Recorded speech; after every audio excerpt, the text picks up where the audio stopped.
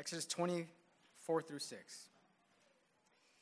You shall not make for yourself an idol, or any likeness of what is in heaven above, or on the earth beneath, or in the water under the earth.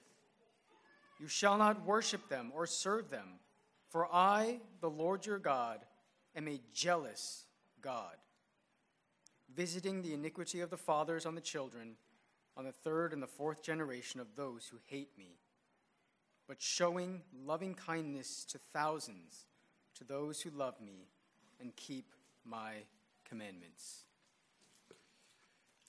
This is the word of God. Let us pray.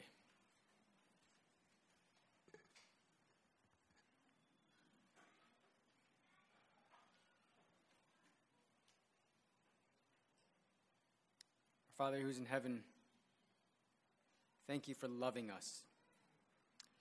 Thank you for showing us in your word what is honorable, what is noble, what is of good repute, what is lovely. And ultimately, as we think about these things, we think about you. And we think about how you have made yourself manifest in the gospel and in your word. So Lord, as we open your word this morning and we seek to learn more and more about you, help us to worship a God who is truly God, to worship you and not a God made in our image. We pray in Jesus' name, amen.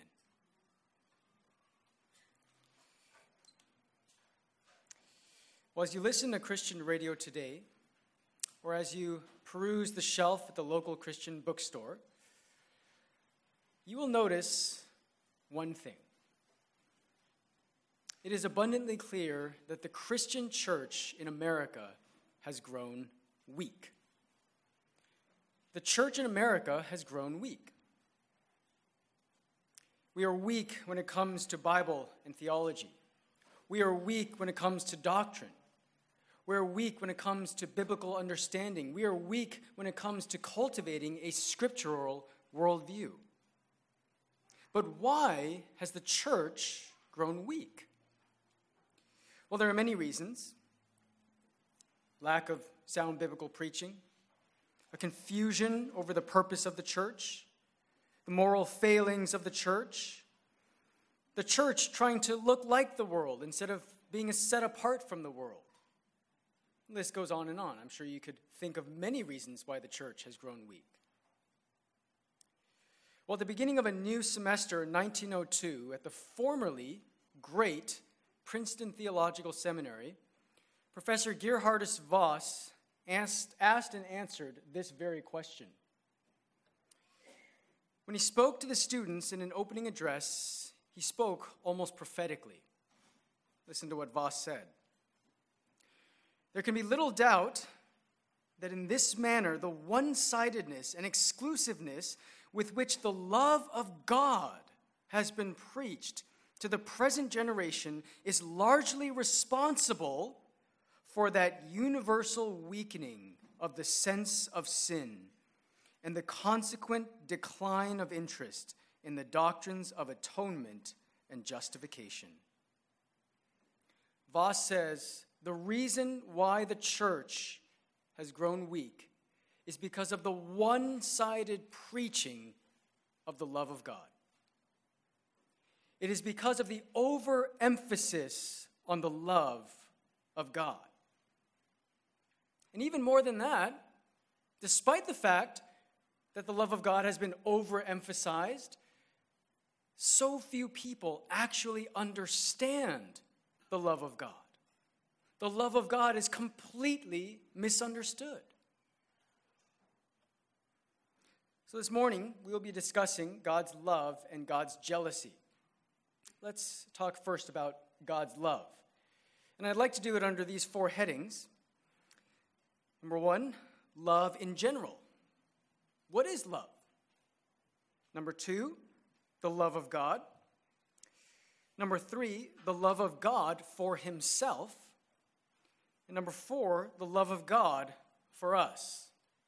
And the order in which we are going through this is purposeful. It is definitely purposeful. because the order in which the world tends to go through this topic is backwards. They assume the love of God for us, the love of God for everyone. And they don't even think about what actually is the love of God. They never think about the love of God for himself. And actually, most people never even think about what is love in general. So let's go through these one by one. First, let's talk about what is love in general. What is love in general? Well, when I sat down and I thought about the world's concept of love, I realized that there are two major problems or two major discrepancies of the world's view and definition of love. And I'm sure that you could think of many, many, many more, but I'd like to just boil it down into these two major errors. Number one, the world's view of love is that love consists only of emotion for the object loved. We fall in love. We are taught by Hollywood, by romantic comedies, by songs on the radio, by romantic novels, that love is an emotion which overwhelms us. Love is an emotion which overcomes us. We are a shockingly emotional society. Number two, love is self-centered. Love is self-centered. It's all about me. You hear all the time, I love this person because they accept me for who I am. I love this person because of how they make me feel. They love me. It's all about how happy you make me. We are a self-centered society. I will love you only on the condition that I get something out of this relationship. And once I have stopped reaping the benefits from this relationship, then I'm gone.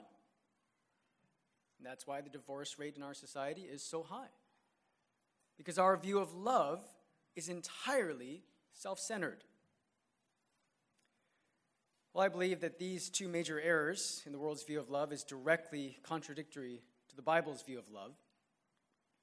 Regarding the first problem, that love consists only of emotion, I will definitely agree that love is indeed affection with emotion. Isaiah 62 verse 5, as the bridegroom rejoices over the bride, so your God will rejoice over you. Love does indeed have an emotional component. Without a doubt, we should have affection in our love relationships. But love is more than just emotion. Love also consists of correction. Correction. Hebrews 12 verse 6 says, those whom the Lord loves, he disciplines, and he scourges every son whom he receives. So we see right away that love has to be more than just emotion. It has to be. It also consists of correction. Charles Ryrie says, love consists of affection and also of correction. Babies are cuddled and corrected, and both are true expressions of parental love. Furthermore, both are done by parents in the belief that they are doing the best thing for the child at the time. And this is the key statement. Love seeks the good for the object loved. Love is a commitment to seek the highest good for the object loved. When we love, we should be committed to seeking the good of the beloved. As pertaining to the second problem, we see all over the Bible that love should not be self-centered, but rather self-sacrificial. There are literally 100 texts you could choose from. 1 Corinthians 13:5, love does not seek its own. John 15:13, greater love has no one than this, that one lay down his life for his friends. There is no greater love than self-sacrificial love. Love puts the interests of the beloved before their own. Biblical love is self-giving, self-sacrificial. You are willing to lay down your life for the person that you love. So what is love?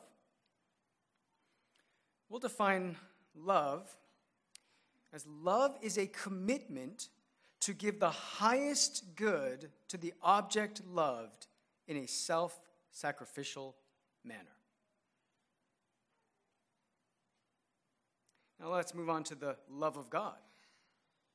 If that's our definition of love, if that's our foundation of what love is in general, let's move on to what the love of God is. Now, Wayne Grudem defines the attribute of the love of God as God's love means that God eternally gives of himself to others. No, wait a minute. That seems awkward. That doesn't seem to fit. That doesn't seem to jive with our definition of love that we derive from the Scripture. It seems so different. It seems so disparate. How do we reconcile these two? Well, Scripture tells us that only God is good. In fact, God is the highest good. God is the very definition of what is good. Mark 10:18 says, "No one is good except God alone." God is good and does good, says the Scripture. If you have any questions about that, please review the attribute of God's goodness by Pastor Isaiah several weeks ago. So if God is to love you, he must give you the highest good, which is himself. If God is to truly love you, then God must give you the highest good, which is God himself. And that's why Grudem defines God's love as God giving himself to others. So we can combine our definitions of love. If love is a commitment to give the highest good to the object loved, and the highest good is in fact God himself, then our definition of the attribute of God's love should now read, God's love is a commitment to give himself to the object loved in a self-sacrificial manner. We see this all over the Scriptures. John 3:16, perhaps the most famous verse in all the Bible. For God so loved the world that he gave his only begotten Son, that's self-sacrifice, that whoever believes in him shall not perish but have eternal life. And what is eternal life? Well, John 17 verse 3 says, and this is eternal life, that they know you, the only true God, and Jesus Christ whom you have sent.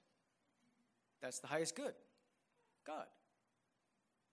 God is loving you by self-sacrificially giving you the highest good, which is himself. 1 Peter 3:18, Christ also suffered once for sins. That's self-sacrifice. The righteous for the unrighteous, that he might bring us to God. That's the highest good, God. Just one more example. Romans 5:8-10. But God demonstrates his own love toward us in that while we were yet sinners, Christ died for us. That's self-sacrifice. For if while we were enemies, we were reconciled to God. That's the highest good, through the death of his Son. God gave the greatest sacrifice of all. His Son, the Lord Jesus Christ, the second person of the Trinity, the God-man, died on our behalf. God gave the greatest sacrifice of all so that we could receive the highest good of all, which is God himself. That is the love of God. Now, just as a caveat, what about all those people who don't get God in the end? What about all those people who end up going to hell? Did God not love them? Well, this, as you know, is the heresy known as universalism. Everybody goes to heaven because God loves everybody, so they have to go to heaven. It's universalism. Well, Ryrie says, the heresy of universalism grows out of an balanced concept of the attributes of God. It teaches that since God is love, he will ultimately save all people. But God's perfection of love does not operate apart from his other perfections, including holiness and justice. Therefore, love cannot overpower holiness and save those who reject Christ and die in their sins. Furthermore, universalism in reality does not have a proper definition of love, since it only sees the affection aspect of love and not the correcting aspect. Universalism grows out of an unbalanced concept of the love of God. We must keep in mind, brothers and sisters, that the love of God is not God's primary attribute. What is God's primary attribute? God doesn't have a primary attribute. God is God. No one attribute is to be pitted against another. No one attribute overpowers another. No one attribute overcomes another. No one attribute is to be favored over another. All of God's attributes are balanced with the others. We must have a balanced biblical view of all of the attributes of God. God does not have a primary attribute. Now let's move on to the love of God for himself. The love of God for himself. So if God is the highest good, and God loves all that is good, then it only follows that God must love himself. That's right. God must love himself. Henry Scougal, in his book, The Life of God and the Soul of Man, said this profound statement: "The worth and excellency of a soul is to be measured by the object of its love." The worth and excellency of a soul is to be measured by the object of its love. He who loveth mean and sordid things doth thereby become base and vile. But a noble and well-placed affection doth advance and improve the spirit unto conformity with the perfections which it loves.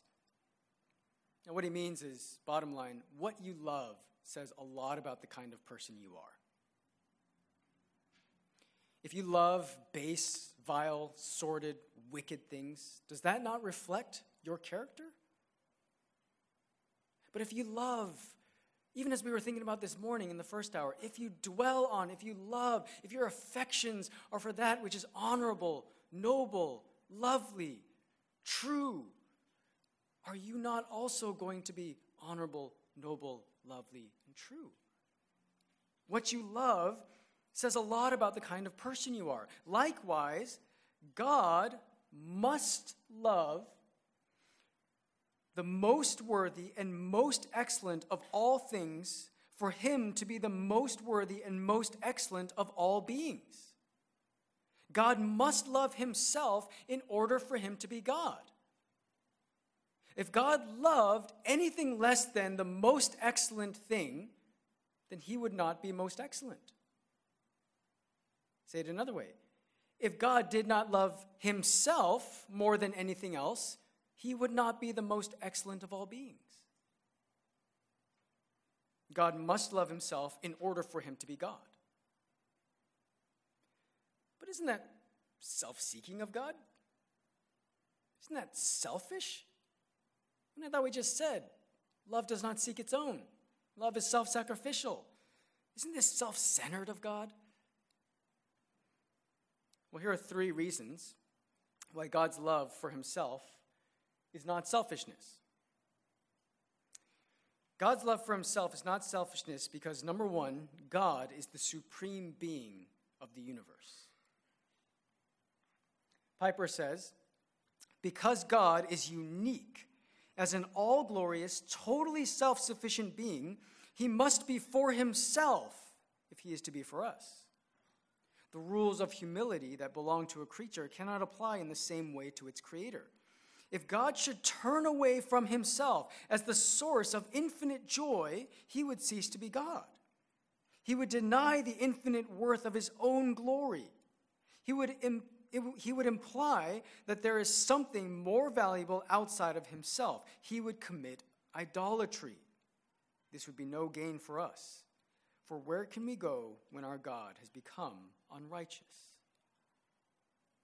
When Jesus said in Matthew 22:37-38, "You shall love the Lord your God with all your heart, with all your soul, and with all your mind. This is the great and foremost commandment." God does not break his own first and foremost commandment, because that would be sin, and God does not sin. Therefore, God must love himself first and foremost. Secondly, God's love for himself is not selfishness, because God's love for himself is beneficial to others, not harmful to others. True self-centeredness is destructive for others. It is harmful to others. But God's love for himself is beneficial to others. Brothers and sisters, we are the beneficiaries of God's love for himself. We are the beneficiaries of God's love to display and demonstrate all of his attributes. Let me illustrate. Romans 3:23-25 says, "For all have sinned and fall short of the glory of God, being justified as a gift by his grace, through the redemption which is in Christ Jesus, whom God displayed publicly as a propitiation in his blood through faith. This was to demonstrate his righteousness." So God crucified his son. Why? To save sinners? Yes, absolutely, 100%. But first and foremost, God crucified his son to demonstrate his righteousness and grace. God, in loving to demonstrate his attributes of righteousness and grace, gave us the gift of justification. God wanted to show that he was righteous. God wanted to show that he was gracious. And so therefore, God crucified his son and gave us the gift of the gospel. We are the beneficiaries of God's love to display all of his attributes. We are the beneficiaries of God's love for himself. The very love that God bestows upon us is firmly rooted in God's love for himself. If you have any questions about this, just read a John Piper book. Any John Piper book. Thirdly, God's love for himself is not selfishness, because God exists in a Trinity. God exists in a Trinity. Now think about this for a moment with me. God exists in a Trinity. He is three persons, one God.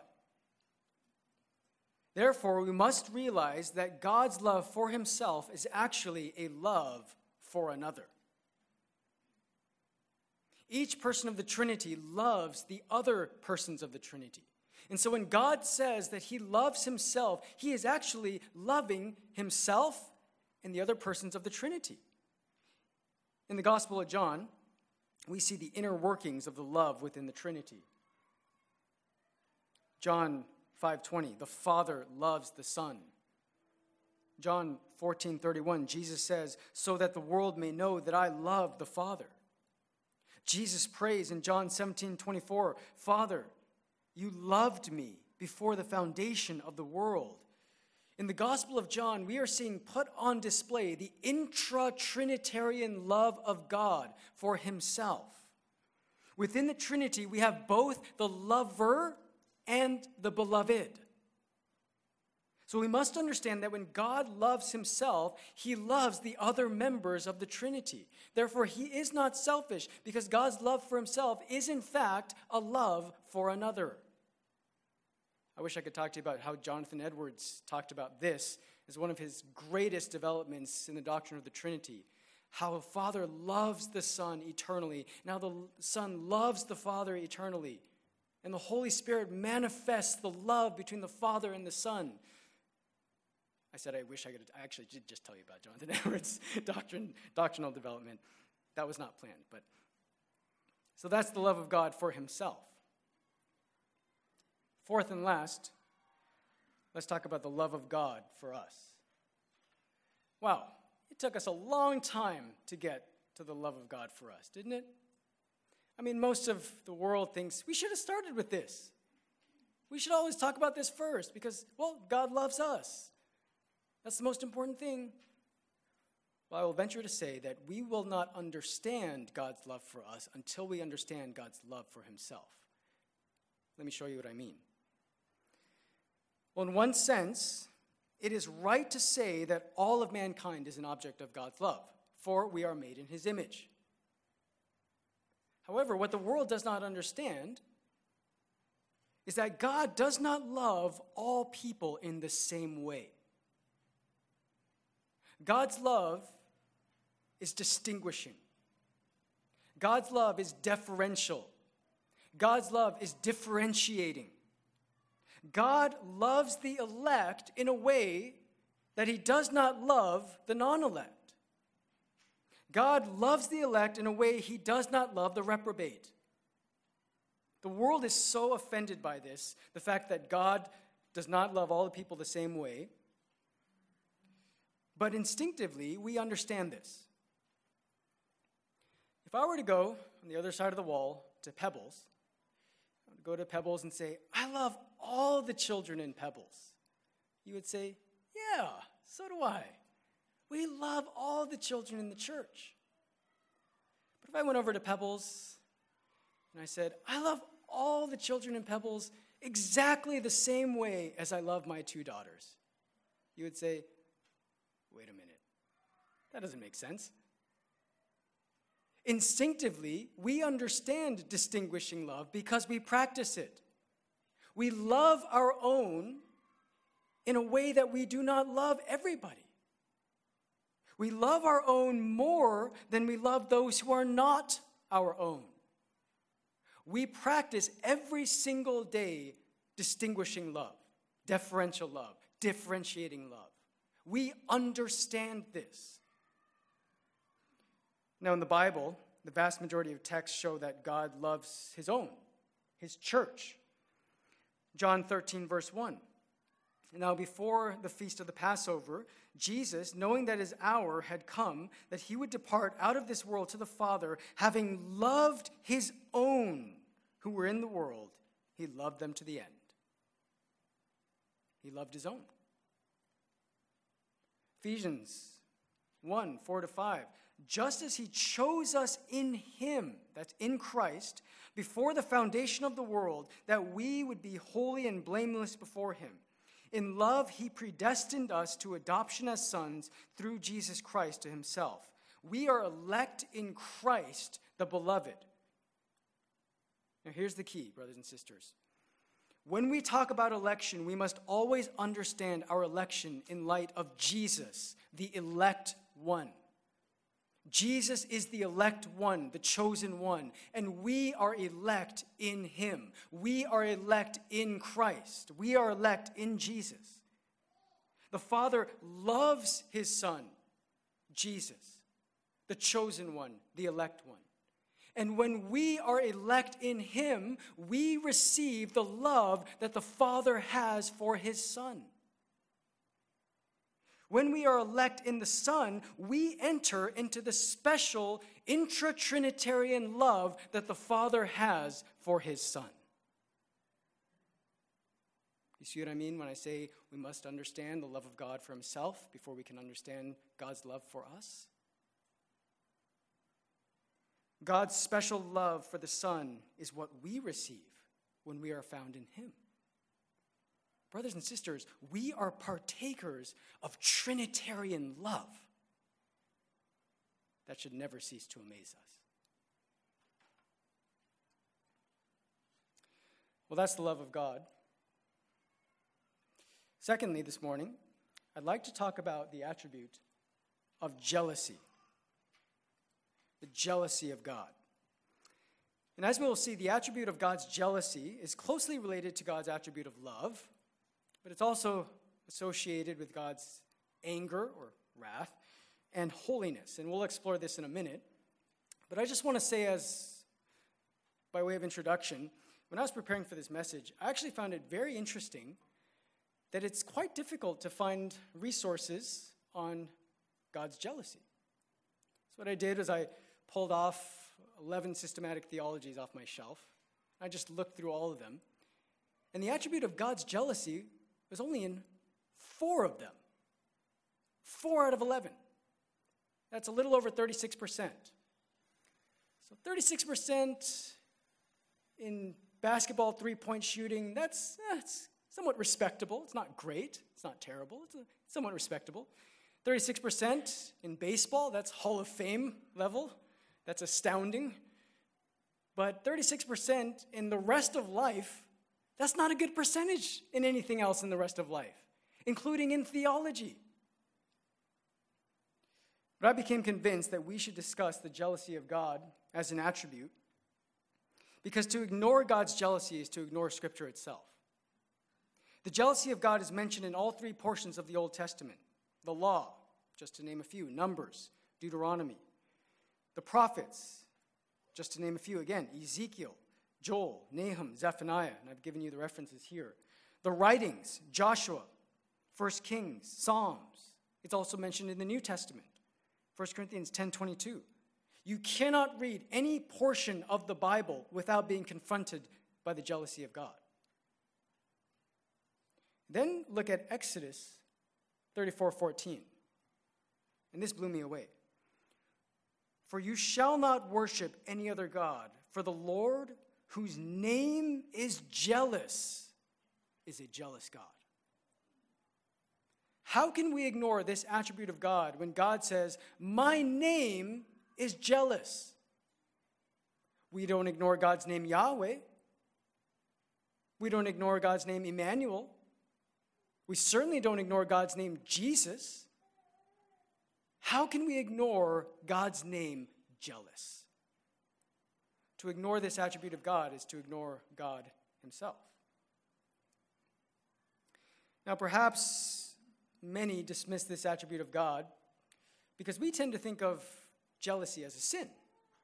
Out of all the attributes that you would think God would have, this would not be one of them. We tend to think of jealousy as evil, something to be avoided. We think of it as the green-eyed monster. Jealousy is called a sin all over the Bible. 1 Corinthians 3:3, for you are still fleshly, for since there is jealousy and strife among you. It's fleshly, it's worldly, it's sinful. However, what we need to realize is that there is such a good thing as good jealousy, as godly jealousy. 2 Corinthians 11 verse 2 says, for I am jealous for you with a godly jealousy. For I betroth you to one husband, so that to Christ I might present you as a pure virgin. So there's such a good thing as godly jealousy. There's such a good thing as good jealousy. Now this, of course, begs the question, what is jealousy? What actually is jealousy? Well, very basically speaking, if you want to talk about it in its most basic definition, jealousy is angered love. Jealousy is angered love. Jealousy is love that has been moved to anger. Jealousy is love applied to a specific situation, when the love relationship is threatened, when the love relationship is lost, or when it's broken. For instance, if a husband has a wife who is adulterous, or if a wife has a husband who is adulterous, that provokes jealousy. So where there is no love, there also can be no jealousy. You have to start with a love relationship in order for it to be angered, in order for love to be moved to jealousy. That's where the similarity ends. What about the differences? Well, in the Bible, we see that Scripture talks about evil jealousy, sinful jealousy, also called envy, and also godly jealousy. Now, Tim Keller, I think, really does a great job summarizing the differences. Keller says, envious love starts being upset because it has lost love, but ends in nothing but destructive anger. It's all about your ego. It's all about your hurt pride. Love is replaced by anger. Love goes away, and you can even attack the person whose love you lost. Godly jealousy is angered love that stays love. It's not so much about your hurt pride, it's about the loss of relationship. Godly jealousy is love fighting extinction. Sinful jealousy is love gone extinct. Because of your self-centeredness, because of your pride, now you hate the person. But godly jealousy is angered love that stays committed to rescuing that crumbling love relationship and getting that person back. So I'd like to talk about the differences between sinful jealousy and godly jealousy by looking at the root and the fruit. Let's talk first about the root of sinful jealousy. The root of sinful jealousy. Sinful jealousy is rooted in selfishness, in pride. It's all about you. Sinful jealousy occurs when pride has been hurt, when your pride has been threatened. It cares more about itself than it does the person loved. The best example of this in the Bible is King Saul and David. Saul loved David, the best friend of his son Jonathan. 1 Samuel 16:38 says, "And David came to Saul and entered his service, and Saul loved him greatly." So here we have Saul loving David. Remember, jealousy does not occur where there is no love. But when David began to grow in popularity, Saul began to despise him. 1 Samuel 18:7-9 says, "The woman sang as they played and said, 'Saul has slain his thousands and David his 10,000s.' Then Saul became very angry, for this saying displeased him, and he said, 'They have ascribed to David 10,000s, but to me they have ascribed thousands. Now what more can he have but the kingdom?' Saul looked at David with suspicion from that day on." Saul's pride was wounded, and thus his love was extinguished. His love was angered. Now let's look at the fruit of sinful jealousy. The fruit of sinful jealousy is destructive anger. It is wishing harm to the other person. When sinful jealousy takes root, it works itself out in the fruit of wishing harm to the other person. Saul, when his pride was wounded, sought to kill David. 1 Samuel 18:10-11 and 19:9-10, Saul actually tried to kill David with a spear. So Saul went from loving David to trying to kill him. Why? Because he was jealous. Because he was jealous. It was all about his hurt pride, and it worked itself out in destructive anger. Now let's move on to the root of godly jealousy. The root of godly jealousy. The root of godly jealousy is the defense of the love relationship. It's not about you, it's about the love relationship. God is motivated and jealous to defend the love relationship he has with his people. And here we have the definition of God's jealousy. Sam Storms defines the jealousy of God as divine jealousy is a zeal to protect a love relationship or to avenge it when it is broken. The intensity of God's anger at threats to this relationship is directly proportionate to the depths of his love.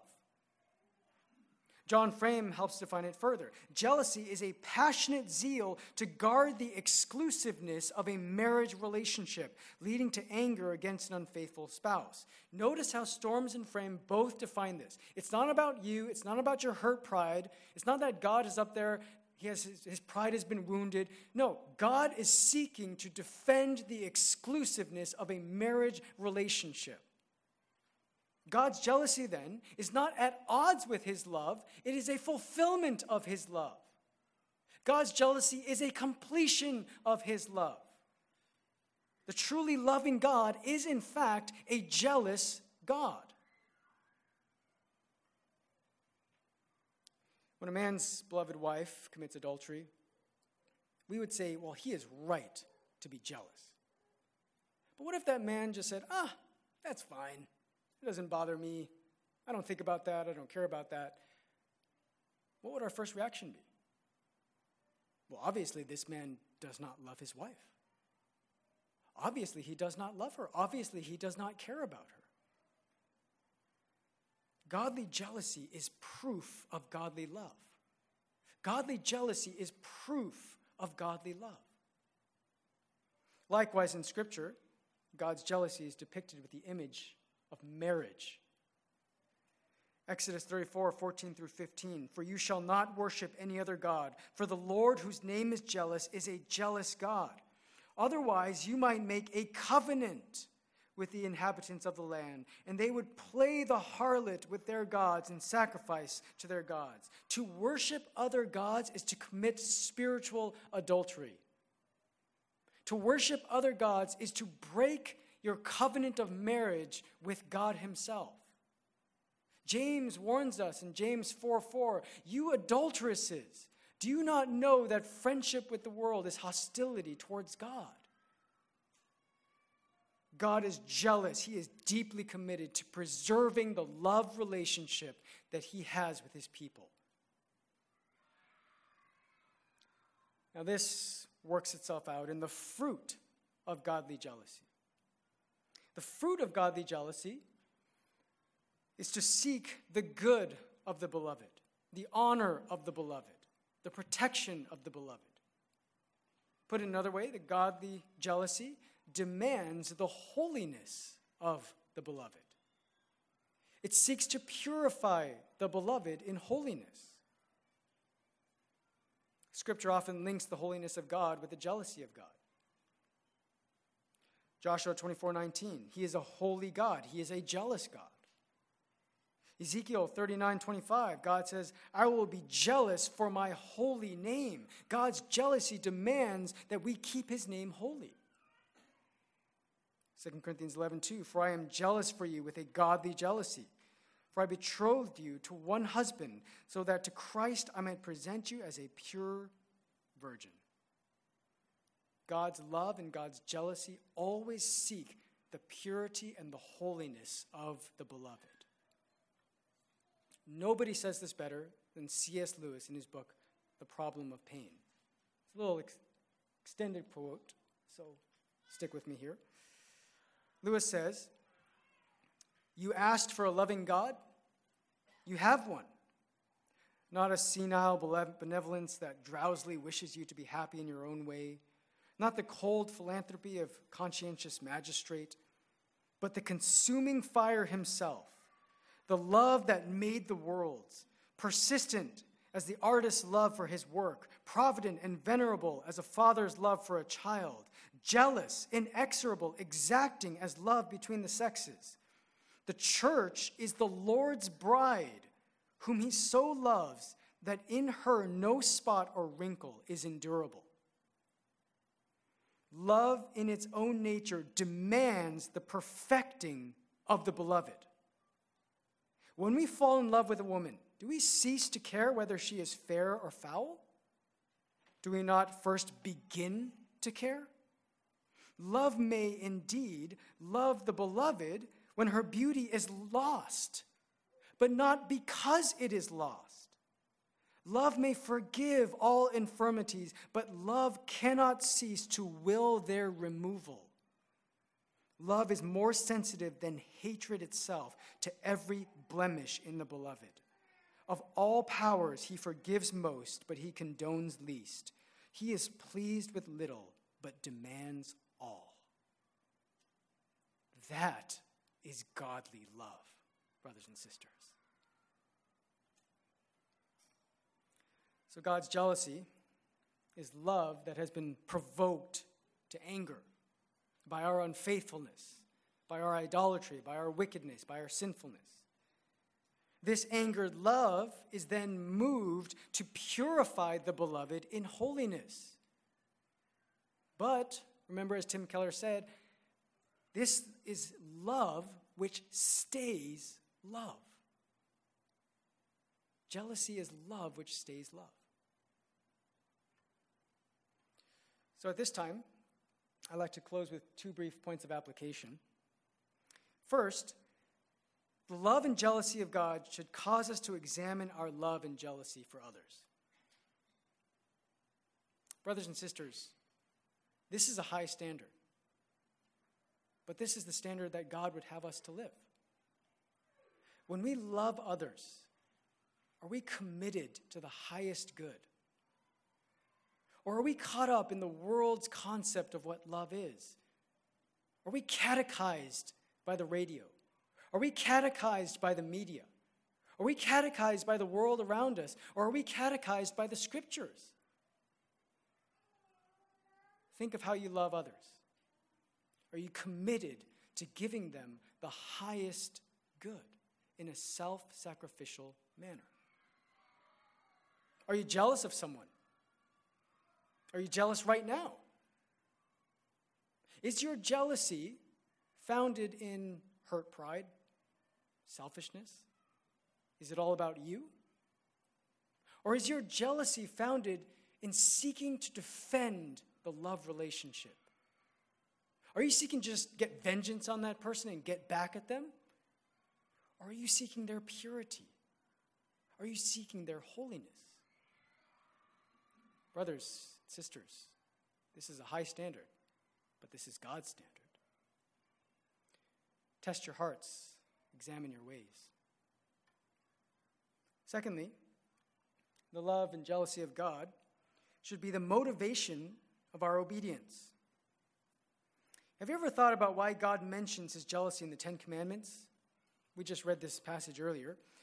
Exodus 20:4-6. You shall not make for yourself an idol, or any likeness of what is in heaven above, or on the earth beneath, or in the water under the earth.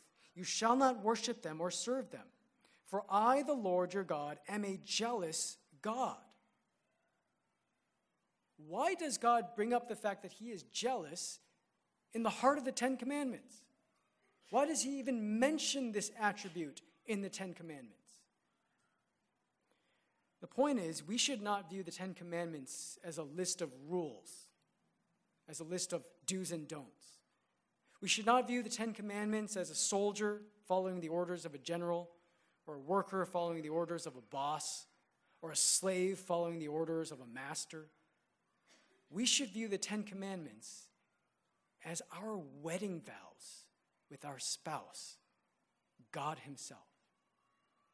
Brothers and sisters, these are our wedding vows with God. We are to view the Ten Commandments in the context of covenant love, of covenant marriage. The Ten Commandments are our wedding vows that we took to honor our spouse, God himself. When we get married, we do everything we can. We do everything we can to avoid making our spouse jealous. We want to honor them. We want to love them. Likewise, we need to follow God's laws in order to avoid making him jealous, in order to avoid provoking him to jealousy, because we love him. Brothers and sisters, help us. May God help us to love him and to follow him and to honor him in a way that honors his love and jealousy, for he is a jealous God. Let's pray.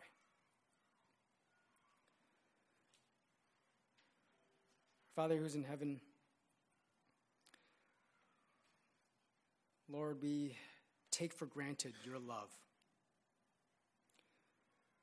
We take for granted your love, and we so often neglect your jealousy. Lord, help us to live in a way that would honor your love. Help us to live according to your word, not just out of duty, not just out of grin and bear it obedience, but Lord, because we love you, because you first loved us. Thank you for the Trinitarian love that you have bestowed upon us. Thank you, Lord, that you are a jealous God and you are always seeking our good. May we live in such a way as to honor both your love and your jealousy. Pray in Jesus' name.